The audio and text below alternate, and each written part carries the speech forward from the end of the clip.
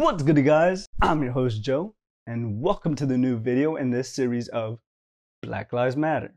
So, for this exciting new video, I have quite the conspiracy theory for you guys.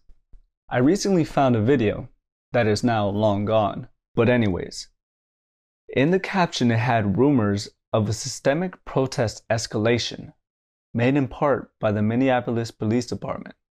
Now, from what I understand is that the protest started peacefully, which we see in many news and social media coverage. Hands up, don't shoot!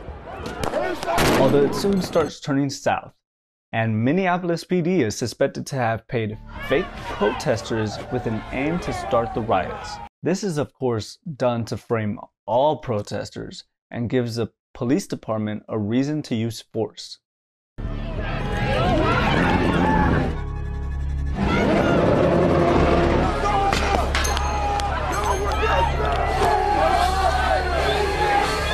And so there's also another count of this same corruption that is said to have been made by George Soros, which is the person who bought out Black Lives Matter.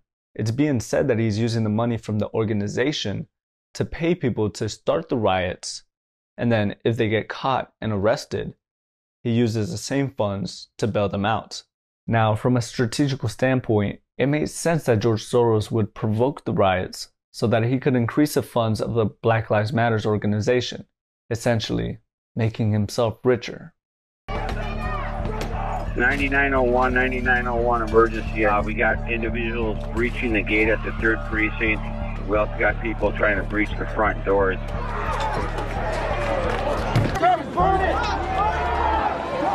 Did you catch that? Here, let me rewind it for you just in case you didn't. Everybody get garbage! Let's fill the gas station with garbage! Burn it! As you can see, this guy right here is the one that started all of this.